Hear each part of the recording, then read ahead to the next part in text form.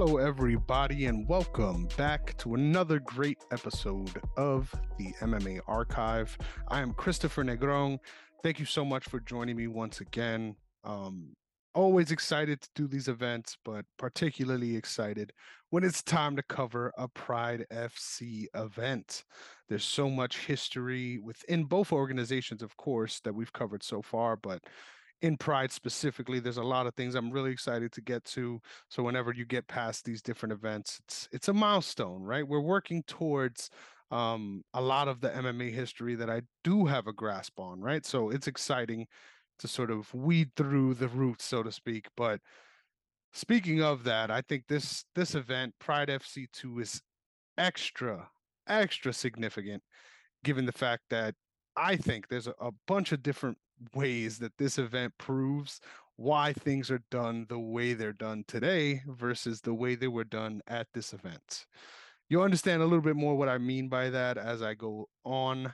But I thought that was really important to know in the beginning and why this is such a fun endeavor for me, right? Because I get to see what the plan was, why they were doing it, the way they were doing it, what the thought process was, and think in modern day context why that no longer is the case, or why things remain, or why certain practices remain. So it's always some stuff to be excited about when watching these old events, even when they're a stinker. And I'm going to be real with y'all, there was a couple fights on this card that were absolutely horrendous.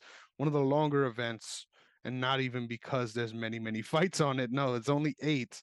But the amount of certain things that go on during this really make this a long event. So strap in, everybody. Thank you so much for joining me once again, and let's get right into it. So, Pride FC 2.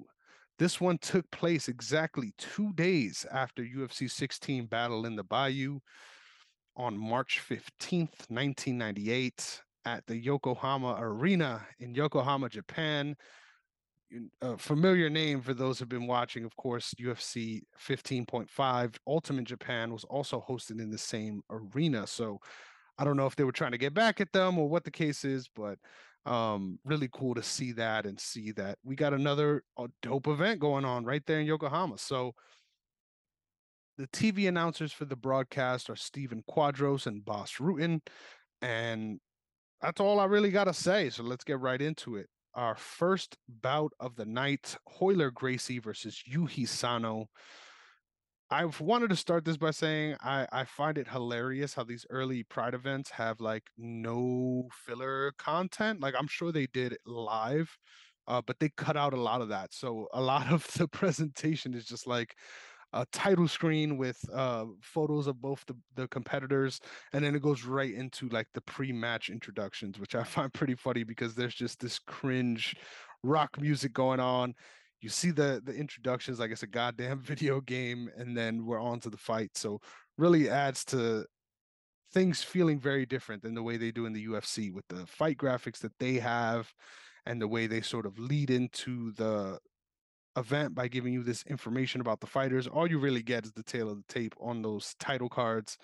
And then you're right into the fight basically. So maybe that's just a VHS thing in the way they preserved it. I'm sure in person they did some different things, but either way, Hoyler Gracie is standing at 5'8", 150 pounds, while Yuhi Sano is 5'9", 202 pounds.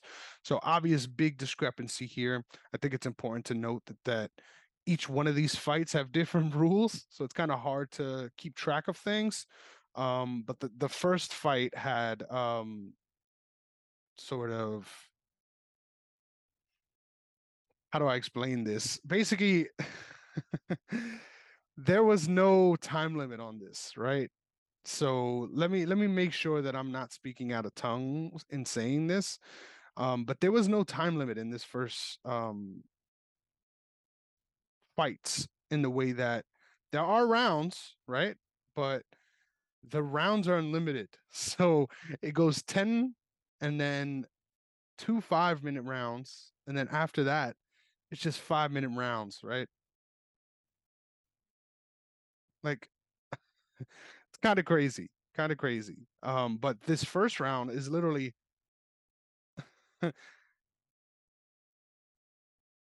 I'm just going to get into it. How about that? No more prefacing. Let's get right into this. So this was both men's Pride FC debut. Both start out the fight super sort of lazy on the feet, just plotting. Hoyler's pumping out a jab, um, but it's not really a jab. It's coming out like diagonally. So like I don't know who you're fighting. You're fighting someone that's only an inch taller than you, yet you're like outstretching your hand as if you're fighting someone that's like 6'4". Um, Eventually Hoyler secures double unders and pulls guard.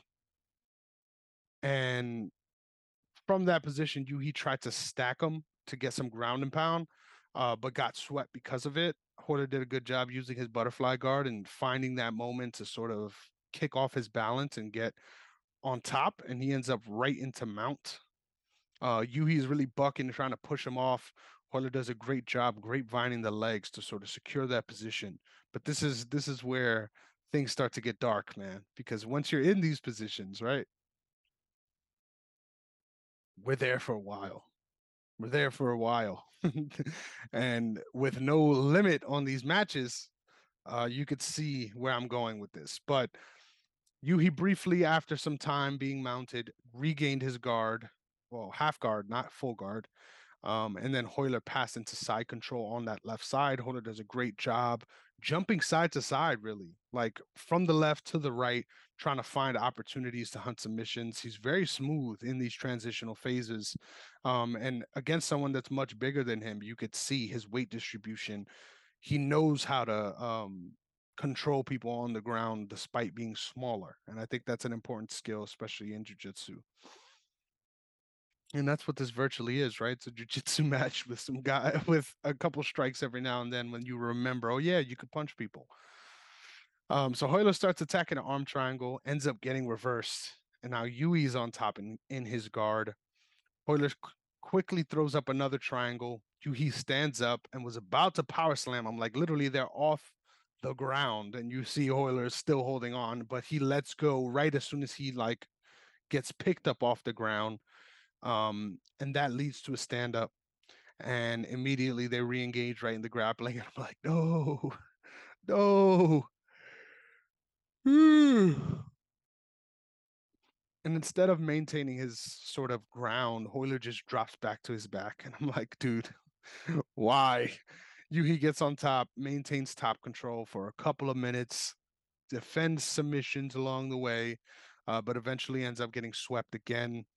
Hoyler finds his way into mount, and we end up in one of the most boring grappling exchanges I've ever seen. Just 6 minutes on top in full mount, transitioning every now and then, right, to side control or back into mount or whatever the case may be.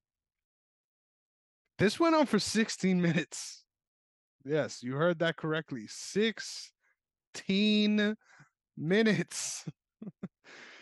Yuhi sweeps and gets on top. Hoyler starts busting up Yuhi with punches and up kicks from the bottom, which was the most excited I was during this fight. You could see he really bloodied up his nose with the up kicks specifically. And he ends up just getting peppered, but he doesn't really know what to do here. Like, this is something that I found really strange. Like, he's stuck in this middle phase where Hoyler's on the ground throwing kicks at him, and he's standing up over him. And instead of either going all the way in or going all the way out and letting him up, he's just stuck in this middle range, getting kicked in the face. Like, such a weird way to go about that. And of course, you see now the leash is super short on that. So as soon as, I mean, even if sometimes if you're standing there occupying that space, but you're not doing anything with it, the ref will stand you guys up. Not here. Not at all. So Yui's just getting cracked with shots in that in-between phase. And it's just a huge stalemate. So they end up getting restarted on the feet. Hoyler gets a nice takedown, ends up on top, gets to mount, isolates the arm, and secures an armbar finish at 33 minutes and 14 seconds of the first round. Yes, you heard that correctly. First round was 60 minutes until someone got submitted.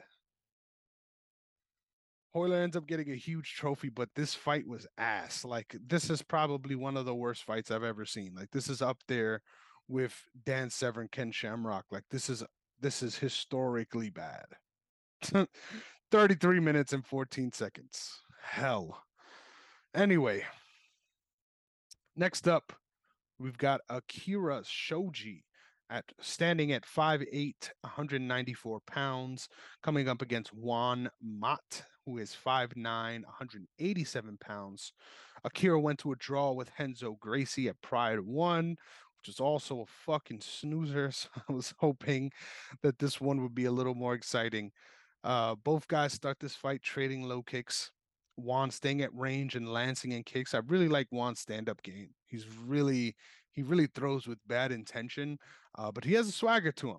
He's moving around well and trying to stay out of range, and land shots where he can land, but Shoji can't. Eventually, Akira throws a nice jab and then grabs the body lock right off of it. So I love that transition specifically because the jab isn't really there always to be a damaging punch or to be a punch even. A lot of the times it's a decoy or a flash, something to get the eyes of your opponent moving so that you could attack something else. And that's exactly what Akira did. Grabs the body lock, lifts Juan in the air straight up, which I found pretty funny because you don't really it's a waste of energy, frankly. But lifts him up off of his feet straight up and then sweeps the legs sort of midair to trip him and get a takedown. I found that takedown pretty funny. That's why I wrote it out that way. But Akira lands on top with deep grapevines. Once another position that I noticed was on display during this event. Getting those grapevines from full mount, man, they do wonders, especially when you know how to fight submissions after that. So they ended up in a bit of a stalled position for a few minutes in full mount. Eventually, Akira postures up, lands some nice shots, and Juan ends up giving his back. And it was super, super slick and quick the way Akira flattened him out and then immediately starts attacking the neck. And it didn't look like it was in initially, but just kept torquing it, kept squeezing, and eventually he ends up forcing the tap due to a rear naked choke at 3 minutes and 47 seconds. So real nice submission for Akira. Way to bounce back after a super boring fight against Renzo Gracie at Pride 1 and showing he could get the goddamn job done, right? So great performance by Akira Shoji. Next up, we have a kickboxing bout. So, got to mention this. Always got to mention this. All the rules for all these fights are different. So, this one is a kickboxing fight. So, this isn't even listed on Tapology. So, that was exciting to see. We got William Van Roosmalen, who stands at 6'4", 242 pounds, coming up against Ralph White, who is standing at 6'3", 225 pounds. This is the Pride debut for William Van Roosmalen, while Ralph White is 0-1 after losing to Branko Sikatic at Pride FC1. That doesn't sound right. Let me check. Let me check this. No, I lied. Sorry. Let me fix this. He's 1-0 after beating Branko Sikatic due to Branko being DQ'd. So that adds a lot to the story. That adds a lot to the story. So excuse me for misspeaking there. So 1-0 up against a debuting fighter. Start this one off in round one. William looking to close the distance. Ralph White doing a great job keeping him at distance, flashing kicks, not necessarily throwing hard to land, like his front kick specifically. I'm thinking of when I say that. Is more so like a rangefinder, but also keeping your opponent at bay. So really just keeping that front leg out there and keeping him at bay. And landing nice calf kicks too. Calf up to the thigh. So he'll start low, go higher, and then throw the front leg, which was really nice, I think, especially in kickboxing fights. It's easier to do combinations like that because you're not worrying about the takedown threat. But this was a super technical fight in the first round. You know, both of these guys firing kicks, checking incoming kicks, and Ralph round one finishes. And I thought Ralph landed the more volume round one, But William was able to land some big strikes as well in this first round. Um, Punishing leg kicks as well as some nice punches on the inside and knees on the inside as well. So I ended up giving round one to William. These are 3 minute rounds. So keep that in mind. 5 3 minute rounds. So round two, Williams doing a great job intercepting Ralph now. So initially Ralph was trying to stay at bay, trying to keep him at distance. And now Ralph's starting to move forward. And as he is, Williams baiting him in and landing nice hooks, counter hooks, and then clinching up and landing really nice inside knees to the legs. Um, they're super like underrated because they remind me a lot of the Charles Oliveira knees that landed against Dustin Poirier in their title fight because they don't look super impactful. They don't look like they're necessarily damaging strikes, but they end up adding up as the fight goes on, and you see that. Um, the end of this round, I thought it was important to mention this because this was kind of fucking sus. Um, Towards the end of this round, Ralph is looking a little banged up. He's sort of walking with a little bit of a limp. And Stephen Quadros goes, and I quote, "I don't think that's a ghetto strut. That's a limp." And considering Ralph White is the only black man on this on this card up to this point, it's like, damn, dude. Like, if anyone else was limping, you wouldn't call it a ghetto strut, in my opinion. So get it together, Stephen Quadros. Fuck, man. I get it's the 90s, dude, but damn, like, can you be a little less blatant there? But round two, it looks like William is really in control at this point. Round three, and I thought it was cool to mention this here. I like William's style. It's really awkward. Keeps his arms outstretched towards his opponent so that he's hard to reach with punches. Like he does a real good job for someone that's a little on the heavier, thicker side, like your boy over here. He does a really good job of leaving his arms out so that as people try to come in, he's moving behind him and he's very aware of what's coming at him. But he also counters from that position. So as you're coming in, he doesn't necessarily have to wind up these big shots. His hands are already out. So you're coming into them, he's coming forward and he's intercepting you in a really nice way. So shout out to William Van Roosmalen. I think his style is really cool to watch and really attractive. Gets those nasty leg kicks, works those knees to the body with the goal of damaging you for later. Um, but fighting that way with his arms outstretched is what really forced Ralph to try and close the distance. And then that allows William to clinch up and land that body work. So just really attractive, really smart, and parts of his game leading into other parts of it. I think that's something that I really appreciate about fighting in general, especially um, in martial arts where there are more than one discipline mixed in.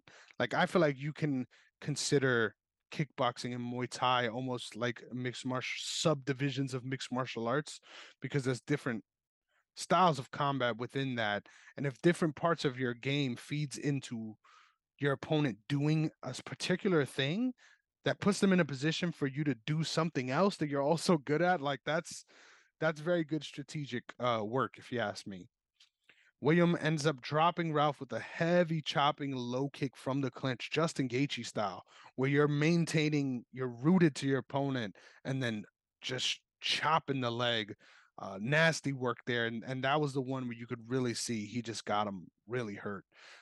He ends up being slow to get off the stool to start round four, and Williams sees it and just starts putting it on him big time, and ends up getting him towards the ropes, pushes him up against the ropes, and then starts landing knees on the inside, and eventually lands a beautiful left knee to the liver. And Ralph is done. Ralph is done. He finished the fight at 10 minutes and 17 seconds in round number four. So once again, that's why the time is that high. We have 3 minute rounds here. So this is round four. Just a great finish there for William Van Roosmalen. And I thought this was an awesome fight. Like on a card that didn't have many, This was a bright spot for sure. But let me get a sip of water here and move on. Sorry.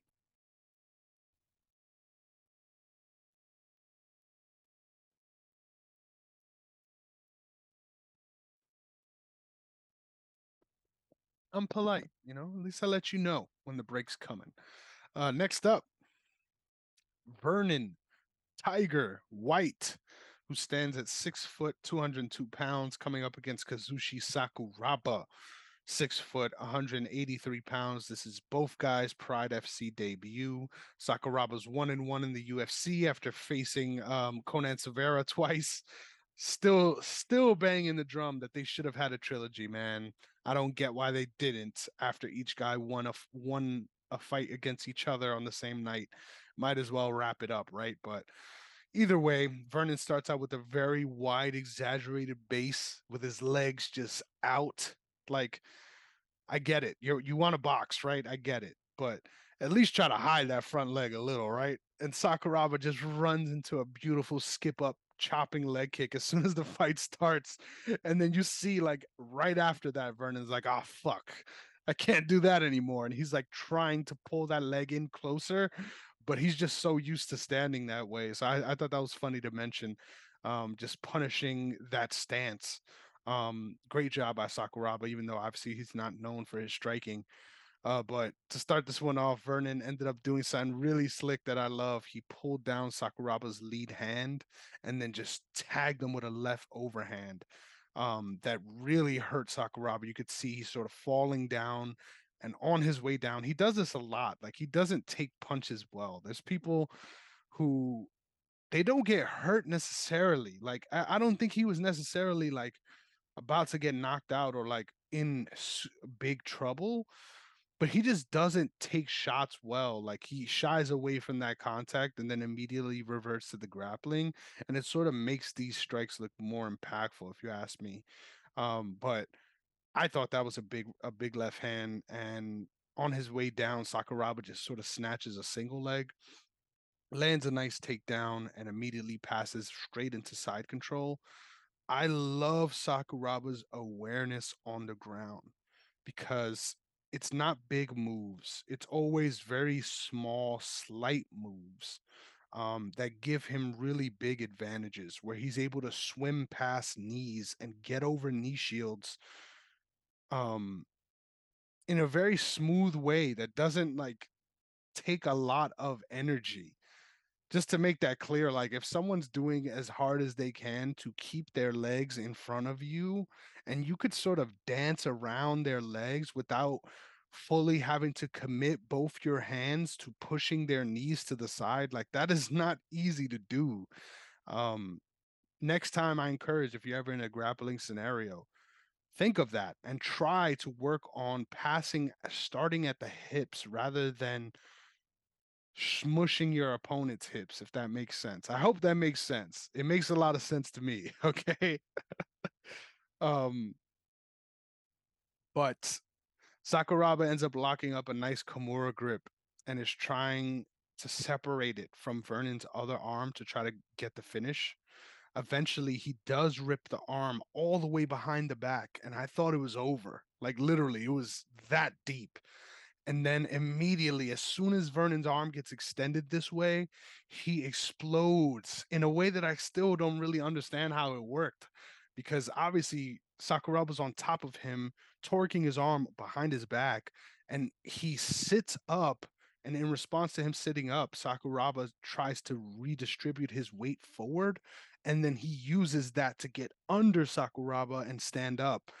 Fucking brilliant. Like, it may not have been entirely conscious on Vernon's part, but just a great job of using his leverage in that position to get up. Eventually gets to his feet at the perfect opportune moment, and now we're back at where we started, right? Sakuraba immediately went to try to hunt the single leg once again.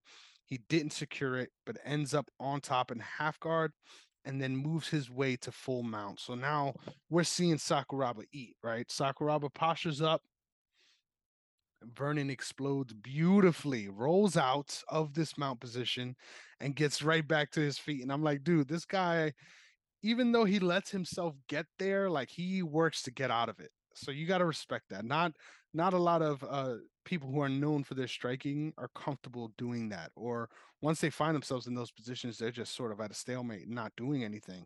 He's trying. You got to give it to him. Back on the feet, he lands a really lightning fast lead right hand that stuns Sakuraba again. This time you could see it's different. Like he cracked him flush, and it was beautiful because there was no tell. Like he was at range, and then he lunged forward with everything into that right hand, cracked Sakuraba. Ends up back on the single leg though, of course, on the way down, like the same exact way. So whenever he's dropping down, it looks like he's on his way to being like knocked down, and then he just right on that single leg. Vernon tries to roll out of it again.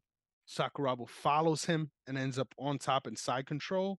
That was a really cool transition. I encourage you to watch this one. Um, Vernon regains his guard. Sakuraba passes over to his legs. Sorry, over his legs into side control again. So once again, using that swimming method to try to stay active on the ground is really cool on Sakuraba's part. So Vernon ends up exploding up once again, and in the process, um, Sakuraba grabs his arm in the transition. So he's trying to extend for the armbar. He gets it fully stretched out, but Vernon does a great job of stacking him by putting his knee on his chest so that even though he has the arm, he can't use all of his leverage on the arm to create that fulcrum needed to get the tap. So he's eventually able to slick his way out of that armbar and end up on Sakuraba's back. Funny enough, he tries to lock in a rear naked choke with no hooks in, and immediately Sakuraba just rolls him over his head, if that makes sense. Check it out because this is really funny. Like at this point, I was getting really frustrated with Vernon, right? Because he's shown that he's able to hurt him on the feet multiple times, but every time he ends up in a grappling scenario,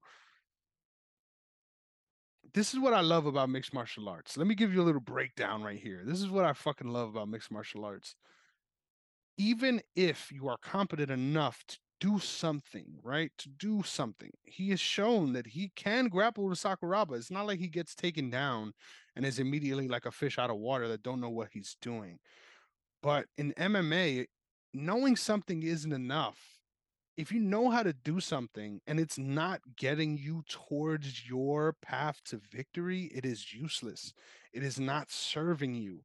If you are can hang in the grappling scenarios like you can, like you've shown that you can, why are you not weaponizing that by trying to get back on your feet at every chance possible? I don't understand it. It's maddening to me. And this is something that I still notice a lot in today. It's just very difficult for people to consistently understand. And once again, this is a very difficult sport. So I'm not trying to rag on anybody, but I'm just saying in general, it's very difficult to continue to really follow the game plan that brings you closest to victory when you're facing a specialist, because in your mind it's like, all right, I'm grappling with him and I'm not dead here. I'm still alive, right? I haven't gotten choked out. My arms are fine. I can grapple with this guy, right? Like that's the feeling you get in these fights, I would imagine. But by doing that, you're playing into what they want. You're giving them positions that they might not have otherwise have gotten to because you're willing to play the game with them. And that's what really bothered me about Vernon in this fight is he finds himself in positions like in back mount right there, where he can just start pounding on Sakuraba's head and probably will force Sakuraba to move to a different position, but instead he tries to lock up a choke against someone that's known for their grappling and then immediately gets swept and put on his back, where you've been getting dominated for the most of this round. Just very obviously, it's easy to be hard on him and say it's a questionable decision sitting here.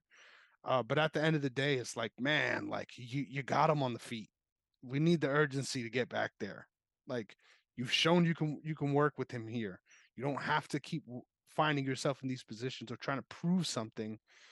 Just fucking get him on the feet and try to knock him out, damn it. Anyway, Sakuraba rolls again for the armbar, but ends up not being able to get it.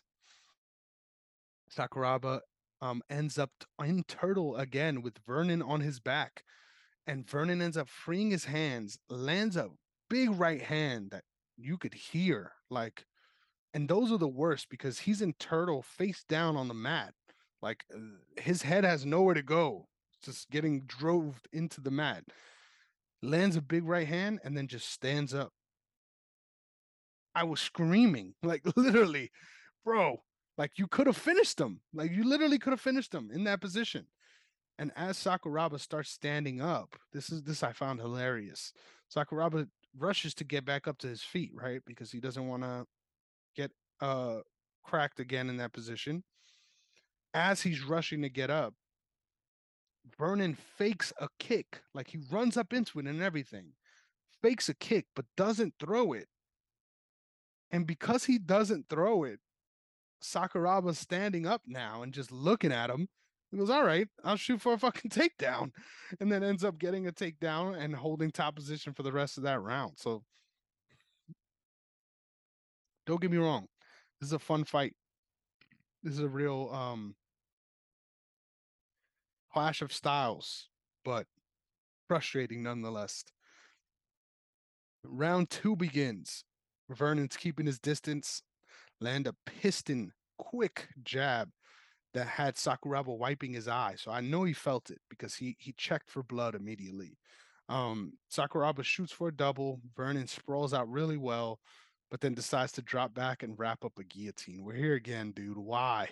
Why? Why are you giving this guy opportunities to grapple with you? Sakuraba's on top, advances to full mount, starts leaning to the side, so Vernon tries to explode and get out. But in that transition, Sakuraba wraps up his arm again, almost fighting for that Kimura again. But he does a good job of holding Sakuraba's legs to prevent him from getting that full extension. Um, Eventually, Vernon ends up on top in turtle again. And I wrote here in all caps, just hit him. What the fuck?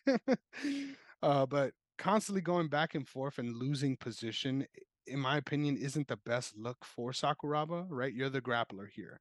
And you've lost position multiple times and found yourself in terrible spots where if you were fighting a more adept grappler, you probably would have got pounded out already. Like, let's be real. Um, so not a super forgiving fight there. But round three begins.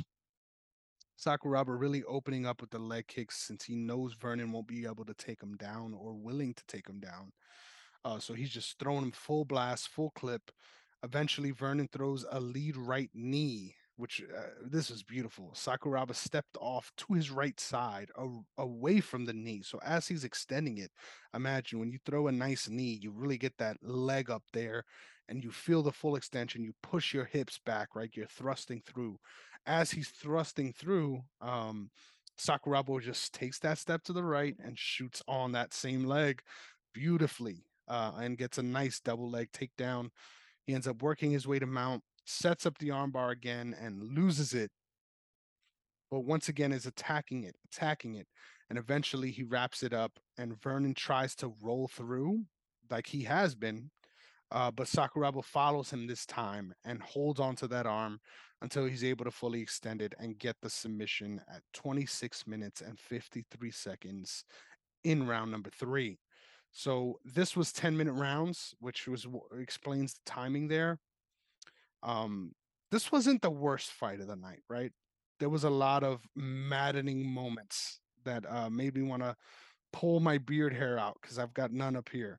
Um, but this felt like a winnable fight for Vernon, right? That's what makes this so frustrating. Like this wasn't a domination in the way that he just every time he got a position, he got what he wanted. Like this, there was parity in this fight, and he still couldn't find a way to come out on top. So shout out to Sakuraba for finding a way to win. I'm not trying to hate on Sakuraba, but at the end of the day, I get frustrated at people executing game plans in this way in the modern context. So I don't expect to give you some flack because it was back in the day. Just saying. Just saying. I think that's valid, right? So we'll move on. Whew, it's not easy talking to yourself, dude. Not easy. Next up, Renzo Gracie. Here we go. Renzo Gracie, 5'10", 185 pounds, coming up against Sine Kikuta, who stands at 5'9", 200 pounds, 10-minute rounds, unlimited rounds. Yes, you heard that right. 10-minute rounds, unlimited rounds. Renzo. Renzo had a draw at Pride 1, and this is Sine making his Pride debut. So he had a draw, and where there were draws, they made a rule change. There's no longer the capacity for a draw because there's unlimited rounds. 10-minute rounds. You've heard me. I'm stressing this for a reason, okay? But I'll let the fight play out, right? I'll talk you through the fight as it plays out so that you could feel how I felt. Because I'm not just trying to spoil it off the top. This is fucking nuts. It's crazy. Bear with me here, though. Renzo ends up working his way to double underhooks, right, on the feet. He secures a nice trip takedown. He ends up stuck in guard for a few minutes, but Sine ends up kicking him off and gets back to his feet as quickly as possible. Renzo rushes him into the corner, though, and ends up getting double underhooks again up against the turnbuckle, so to speak. Sine gets a nice slick trip takedown from there, though, which I thought was really cool because they were battling in that clinch position for a couple minutes before he was able to reverse that position and get that nice takedown. So shout out to Sine on that one. Ends up in top half guard, holding top control, but doesn't really do nothing for besides a few strikes on the ground. Now we're in round 2. Everything I just said right there, that was what was notable enough in a 10-minute period of time for me to write out. Do you understand? Do you understand why I'm fucking angry right now? Anyway, round 2. Renzo fakes a level chains and lands a filthy left hook. Beautiful. Mwah. Chef's kiss. You'd love to see it because Renzo is not a good striker. Let's make that clear. He's not a good striker, but he's a willing striker. And to be able to know that, hey, I've got this guy worried about the level change. Let me start putting the pause on him and putting together those combinations. Beautiful. You love to see it. Sane ends up trying that same trip takedown from the clinch, but ends up not being able to secure it. They're trading knees in the standing clinch position, but it looks like Renzo's got a little bit more sting on them. Eventually, Renzo works out of the clinch and starts to pressure Sane on the feet. Think about it like this: Sane's already on the corner, like he's in the corner, so Renzo's just making it apparent that he's not going to let him out. So he's keeping him there. I say he's pressuring him. It sounds like he's moving forward, but he's really just keeping him in the corner by occupying that space. Eventually, sorry, scratch myself. Sane rushes into the clinch and eats a knee to the body for doing that. He does a great job, though, of staying active and trying to reverse the position, and he eventually does land another nice trip takedown, where Sane is able to remain in top position for many minutes, softening up Renzo with a couple of punches here and there. Eventually, Sane ends up standing up willfully, and on the way up, Renzo lands a nice up kick, cracks him right in the chin. After landing some leg kicks in that in-between position, Sane ends up driving right back into his guard, and we're back in square one, just sitting here for a couple minutes until it's the end of the round. So there's a clear stalemate whenever Sane ends up on top in guard or whenever Renzo ends up on top in guard. So keep that in mind. Round 3, we're 20 minutes in, folks. Immediately, Sane wraps up Renzo with an upper body clinch and gets that slick takedown again. They end up stuck in Renzo's guard for the whole round with very minimal ground and pound. 10 minutes. 10 minutes in guard. This is a grappling match. This is a glorified EBI has more action on the ground in a grappling setting than this. This is absolutely horrendous. It's not that they're not trying, it's not that they're not doing what they have to do. I appreciate grappling contests. So once again, don't accuse me of being a striker bias. There's not a striker bias here. I enjoy watching grappling contests, straight grappling, not even MMA bouts. But this is the worst of that. This is so boring because they're there, they're occupying those positions, but they're not necessarily doing much to get advancement or to further the position. So it's just a long stalemate. And it's like, bruh, once you're 30 minutes in, you got nothing to look forward to. But round 4 starts.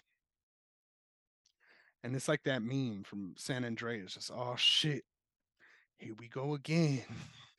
Kakuta ends up getting a takedown, gets on top, holds the position for about 7 minutes. They get reset on the feet after Sine ends up punching Henzo in the back of the head, and immediately Henzo complains to the ref. I'm someone that doesn't really like that. Call me old school, right? But the ref is there to watch the fight and decide whether something is illegal or not.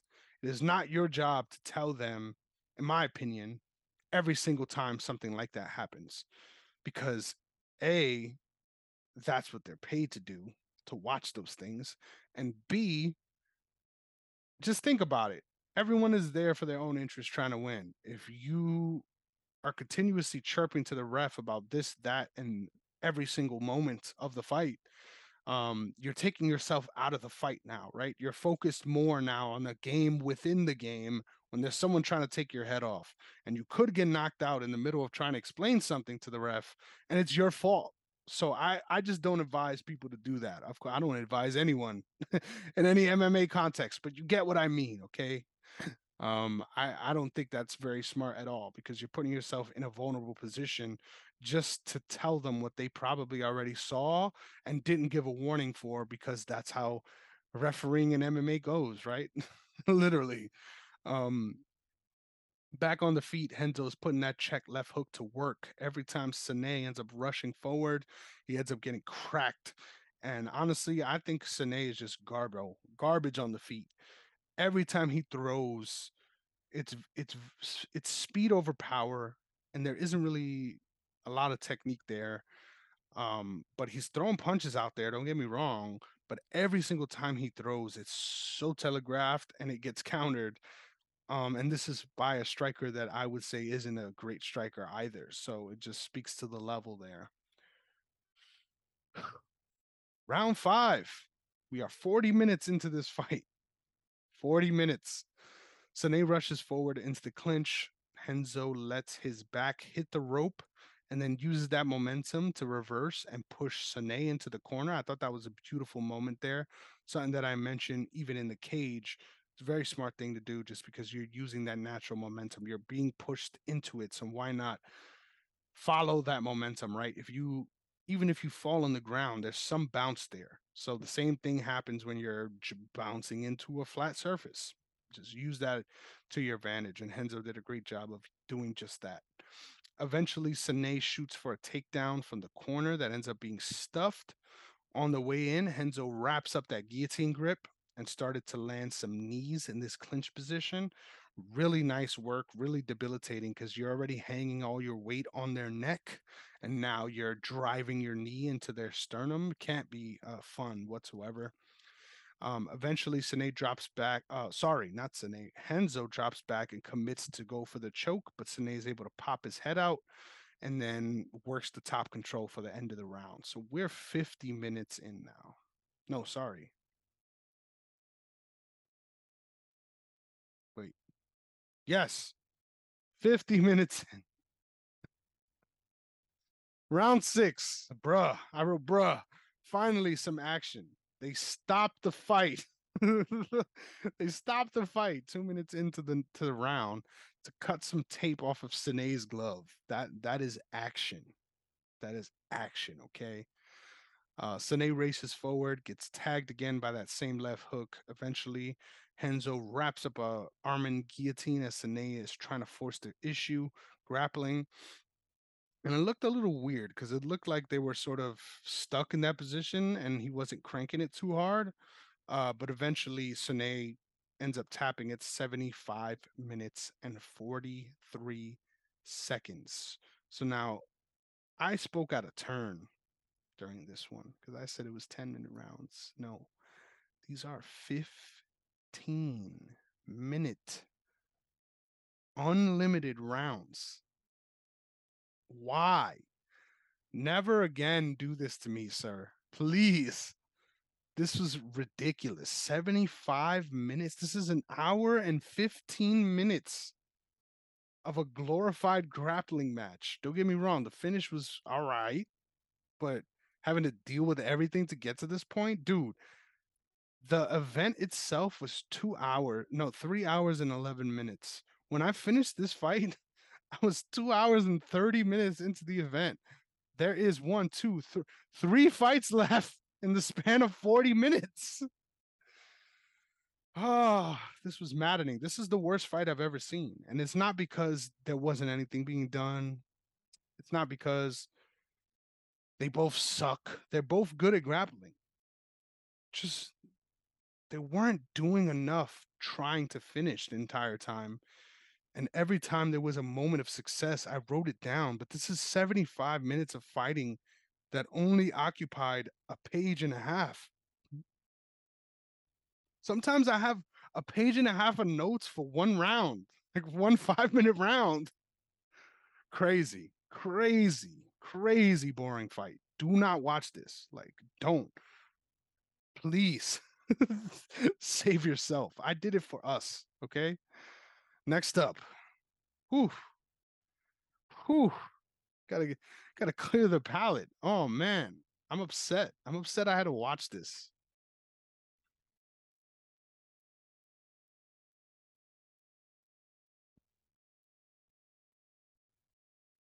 A little ASMR there because I forgot to mute. Next up, another kickboxing fight. Second one of the night, we have Tassis Pedridis from Australia, standing at 6'1", 214 pounds, coming up against George Randolph, who's standing at 6'7", 287 pounds, and looks every inch of it. Dude is huge, thick as well. So you see this and you're like, man, Tassis got a problem on his hands. These are 3-minute rounds, 3-minute rounds. George is slow and plodding, but very powerful. You could see every time he's fully extended to these punches, they're moving Tassis, regardless of where they hit him on the chest or whatever. They're moving him. Um, they end up in a lot of nice, heavy exchanges early, which I really love to see. George does a very good job of forcing himself into the clinch, using his big stature to create exchanges. And lands a beautiful knee that stuns Tassis early, like a nice knee to dome, like, and from someone that big, scary stuff. So I was like, holy shit, we're on our way to a knockout here. Like I'm pumped. George keeps exploding forward, but by the end of the round, he looks pretty gassed, and Tassis does a great job of just circling out, playing the matador. Right, you already got cracked big time. Take your time. And that's what Tassis did. So shout out to him. He lives to see round two. Round two, Tassis looking for a right hook constantly, whether he's going forward or going back, because George pressures a lot.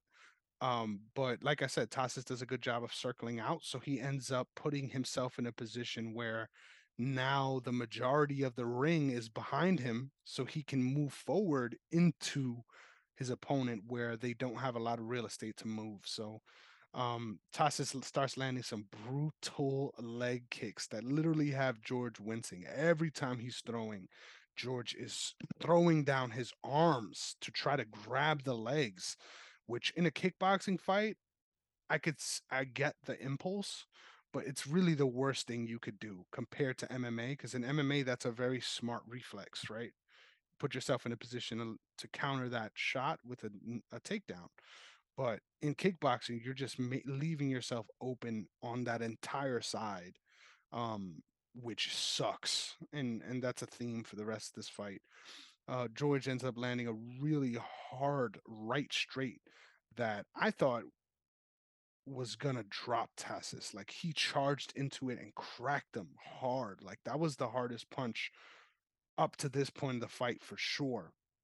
And he just ate it, and kept going. Just circled out. All right, you got me. Let's keep moving. And this was beautiful. He ends up Tassis faking a low kick, getting that huge reaction, and then landing a nasty right hook right over the top, which was something that Boss Rutan was asking for in the commentary. I like the duo of Boss Rutan and Steven Quadros. It's iconic just hearing them because obviously all the Pride stuff has them in it.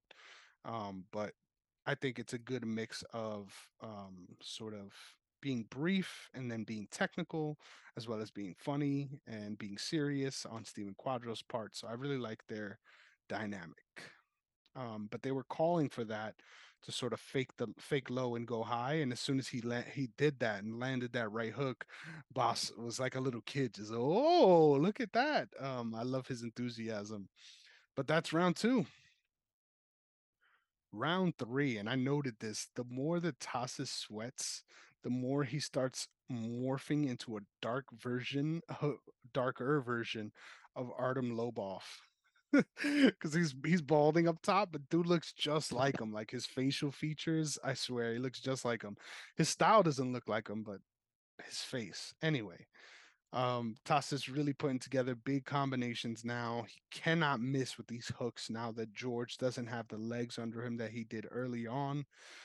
George threw a push kick that missed, and as soon as his leg landed back on the ground, Tassis countered with a leg kick that was just so loud, like the biggest kick of the entire fight, cracks him.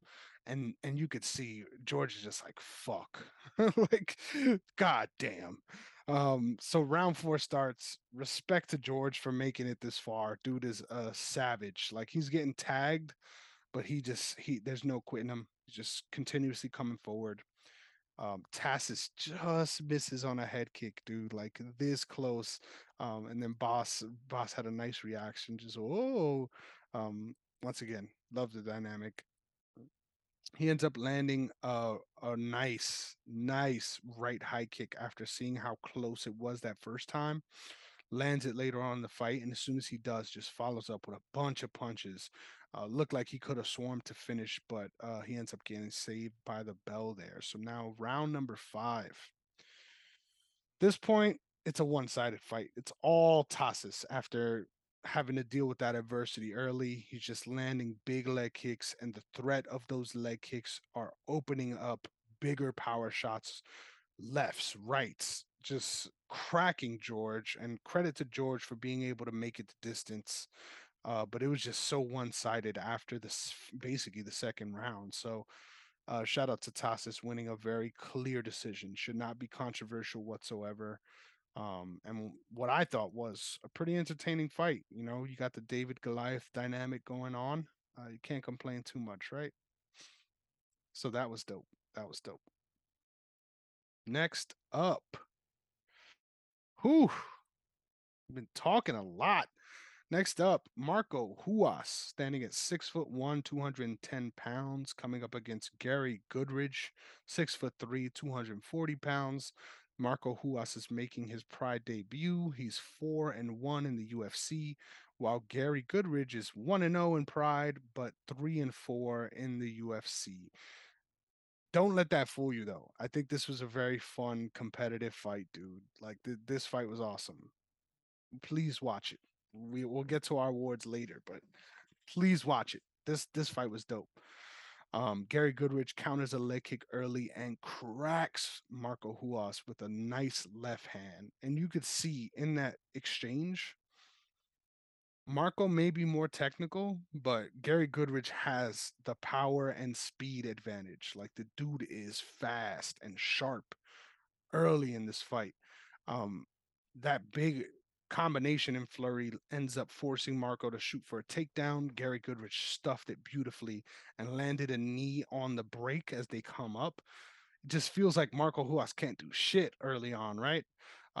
Marco ends up throwing a naked leg kick really hard, and Gary does a beautiful job of sliding right out of the way. So just pulling his legs back to get out of the way of the kick. And the counter to that is the same in modern day MMA. So I was super pumped when I saw this. Marco Ruas is a throwback, but this dude was really a call to the future as far as what we're gonna see in modern day MMA.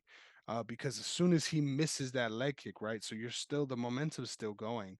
He just lets it take him, still spinning in that direction, and then follows up through with a spinning back fist. Now this is important because you could think, hey, he's just throwing a spinning back fist. Why not, right? But think about the mechanics of it. In order to slide back out of the way of the punch, you need to bring your torso forward.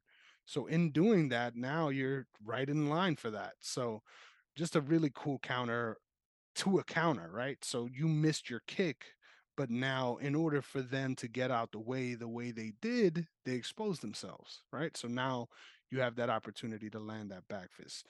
He ends up not landing it, but once again, credit for throwing it so early on in the MMA game and seeing that opportunity, you know? Goodridge is putting a lot of pressure on Marco Ruas, gets him into the corner, and then just starts throwing bombs, landing big shots that force Marco to clinch up with him. Marco pushes him up against a rope and then tries to land a sacrifice throw. I wrote this out like Ken from Street Fighter, so like try to picture me, riddle me this, stay with me here. But how he sort of rolls backwards and then kicks his feet up to push his like throw his opponent into the air. That's exactly what Marco Ruas did. And in doing that, Goodrich does fall forward and literally lands on top of his head like a fucking break dancer. So he's just on his head for a second, eventually falls back down though, and literally right into side control on top of Marco Ruas. So even though he did this big sacrifice throw that looked like it was impactful for a second, Gary finds himself on top and eventually works his way in a half guard. I feel like he likes half guard better than side control for ground and pound just because you could control better. I think that's something that you see with wrestlers in general. I don't think Gary Goodridge is necessarily a wrestler, but later on in MMA, that becomes a staple in wrestlers' games. But he really starts landing bombs from this position. He put some damage on Marco Ruas, opened a big cut over his right eye, and swolled up the eye down here as well, just from those punches on the ground. Eventually, after landing a bunch of shots, Gary decides to let Marco up because Marco started attacking a heel hook. Back on the feet, Marco circling, eventually gets caught up against the corner again, and Gary rushes in with hard shots that were dodged. So Marco Ruas is still moving, able to get out of the way, but as he's charging forward, Gary takes a misstep, and it looks super weird, man. Like I still can't identify exactly what it was, but he looks like he injured his leg because as soon as he took that misstep, Ruas is still circling away and looking right at him, but now Gary Goodridge isn't going forward anymore. Like he literally drops his hand to hold his leg. So you could see there's something wrong. And as soon as he does that, Marco steps forward and says, fuck you. Like I'm taking this opportunity and just cracks him with a right hand. Gary tries to clinch him to sort of stop the damage. Marco starts landing some big knees from the clinch, and then eventually he throws another knee that Gary's able to catch and dump him, throw him right on the ground. But as soon as Goodrich starts to get into his guard, so to speak, Marco angles off to the side and starts attacking a heel hook on that right leg.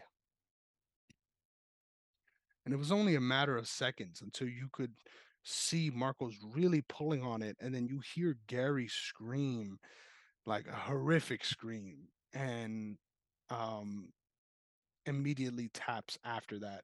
But you could see Marco let go after the scream, which I respect because not a lot of people would do that. And honestly, you shouldn't do that in MMA specifically, because obviously anything can happen, right? You could just stand right back up and punch your lights out.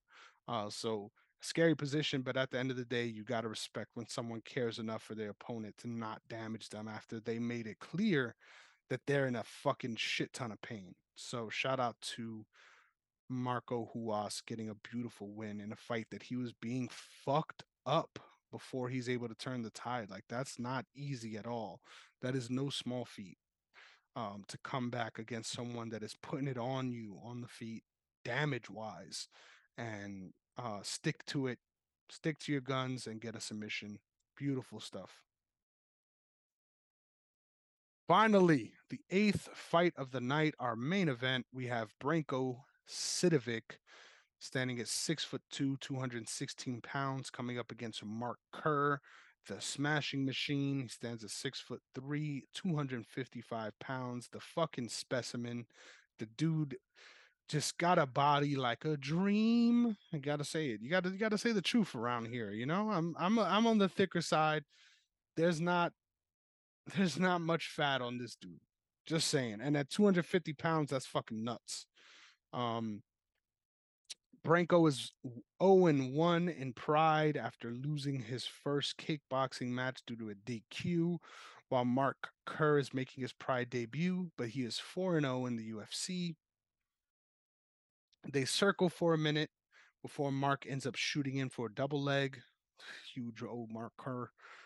Branko's being held up by the ropes, and literally he's tucks his right arm underneath a rope, so that's why he's being held up. Um, but from that position, it's clever, it's creative. Branko uses his other arm, to start landing some 12-6 elbows to the back of Mark Kerr's head while being held up from the ropes. Eventually, all the refs intervene, not because of the elbows being illegal, but because obviously you're not supposed to grab onto the ropes that way. So they restart them on the feet and they give Branko a warning, right?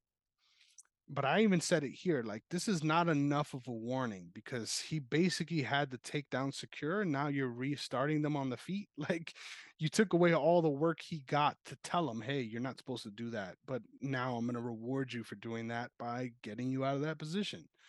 I don't agree with that. It's stupid. And I hope that we see that change moving forward. Um, Next up, Kerr ends up securing a nice single leg this time, and he doesn't finish the takedown just yet. He just has hold of the leg, and Braco does the exact same shit. He finds the rope, and as soon as his back hits the rope, he goes and just grabs it with his elbow, starts landing elbows with his other arm. Ref stops, jumps in between them again to stop the action, but Mark Kerr is pissed off, and I can't blame him. He doesn't even let go. Like the ref is in between them, telling him to stop, and he's just throwing punches. Respect. I don't blame you because literally you got fucking peppered with some bullshit shots twice now. But it literally took 3 or 4 refs to come in and break up Mark Kerr from him at this point. There was chaos in the ring. You weren't really sure what was going to happen or whether or not we were going to restart it because Brinko was kind of saying, like, I'm good, let's go. But eventually they announced that Mark Kerr gets the win due to disqualification at 2 minutes and 14 seconds. And I just can't believe that Branko Sidovic is now the first fighter I've ever seen to get back-to-back DQs. Ever. I've never heard of some shit like that. Back-to-back DQs, and it's not like in retrospect, like drug related or something. No, back-to-back DQs where you were disqualified because of what you did. Like that is, you got to give it up, right? Like that's impressive in its own right. Like if you ain't cheating, you ain't trying. But damn, dude, like you did it enough that you got disqualified twice in a sport where disqualifications are so fucking rare. Like you're taking cheating to a whole nother level. And I honestly can't say I don't love it. So shout out to Branko Sidovic. And shout out for Mark Kerr for being just a consummate professional. Like the dude looks like a fucking animal. He's huge, he's jacked. But every time he opens his mouth, he's just the sweetest dude ever. Like I love Mark Kerr, man. He's like, I just want to say sorry to you guys. Thank you so much for coming out. You know, I hate that it had to end this way. I wish there was something more I could have done about it, but I really want to let you guys know that I'm just so thankful that you guys came here today. Like, thank you so much. And I'm like, dude, this guy's this guy, like, if you close your eyes, like, there's no way that's who's talking. You know what I'm saying? There's no way. So shout out to Mark Kerr, man. Just a gentle giant, dope dude, and gets another main event win. And that's Pride FC too, man. This card was sickening. Sickening. I'm out of breath just talking about it, man. It was a marathon. Like a 8 fight card should not be 3+ hours. Like, oh, excuse me. I'm exhausted. I'm gonna get out of here. But thank you so much for joining me once again on the MMA Archive. This is a blast for me. I love doing this. So please let me know how you're liking it. Let me know what you think. This is super fun for me, and I just love doing these Pride events specifically. So even though this one really sucked, had a bunch of spots that I really don't like. There were a lot of fun moments as well, which I hope I was able to convey.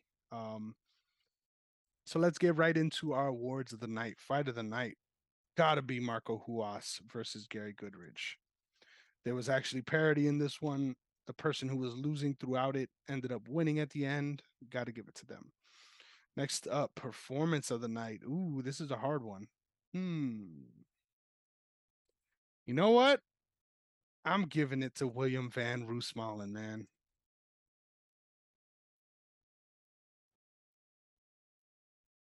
I know that may sound a little weird, right? Because hey, shouldn't that be knockout of the night?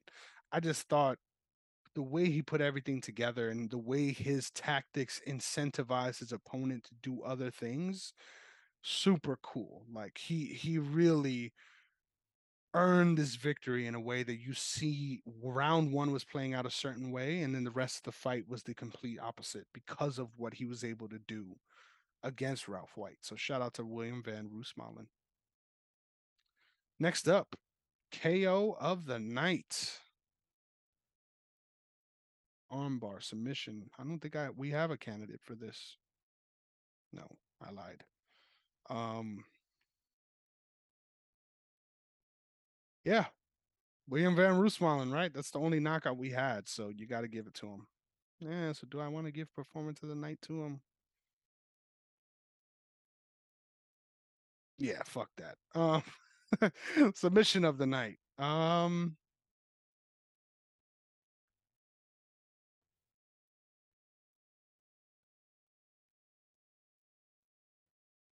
not gonna be cheap and give it to Marco Ruas. I'm gonna give it to Akira Shoji. Right, show him some love.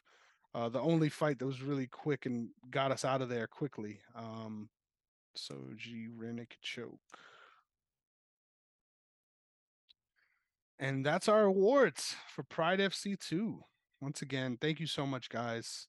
Love doing this. It's a fucking blast for me. And I hope I'm able to, I don't know, be informative, paint a picture, and really show how far MMA has come. Because, wow, I can't imagine. I mean, I guess it would be fun in certain contexts to have unlimited rounds, unlimited 15-minute rounds, but it's a nightmare in most cases. So stay away from it, you guys. You could follow me at Negron MMA on Twitter, as well as Chris Negron MMA on Instagram. No, I'm sorry, Chris Negron underscore, not MMA. Chris Negron underscore on Instagram, Negron MMA on Twitter. Or you could also follow the brand. Make sure you follow the brand at OTS Media Co. as well as OTS Media on YouTube. We're on all different platforms on OTS Media Co. But then OTS Media on YouTube. Make sure you give us a subscribe there, follow our stuff, like what you see. If you like what you see, show me some love. I really appreciate it more than you understand, and it really keeps me going to do stuff that I already love doing. Right. So give me that little bit of extra motivation to do something that I'm already doing for you guys. So please give me your thoughts. If you want to get on this damn show, let me know. I'd love to have other people look at these fights with me before I get on and then hop on and just chat shit, right? Talk a little bit about the fights and see what's happening. So thank you so much again for everything you guys do. I really appreciate you and I can't wait to the next one. Another episode of the MMA Archive in the books. Shout out to Pride 2. On to the next one. I hope you have a good one, you guys. Peace.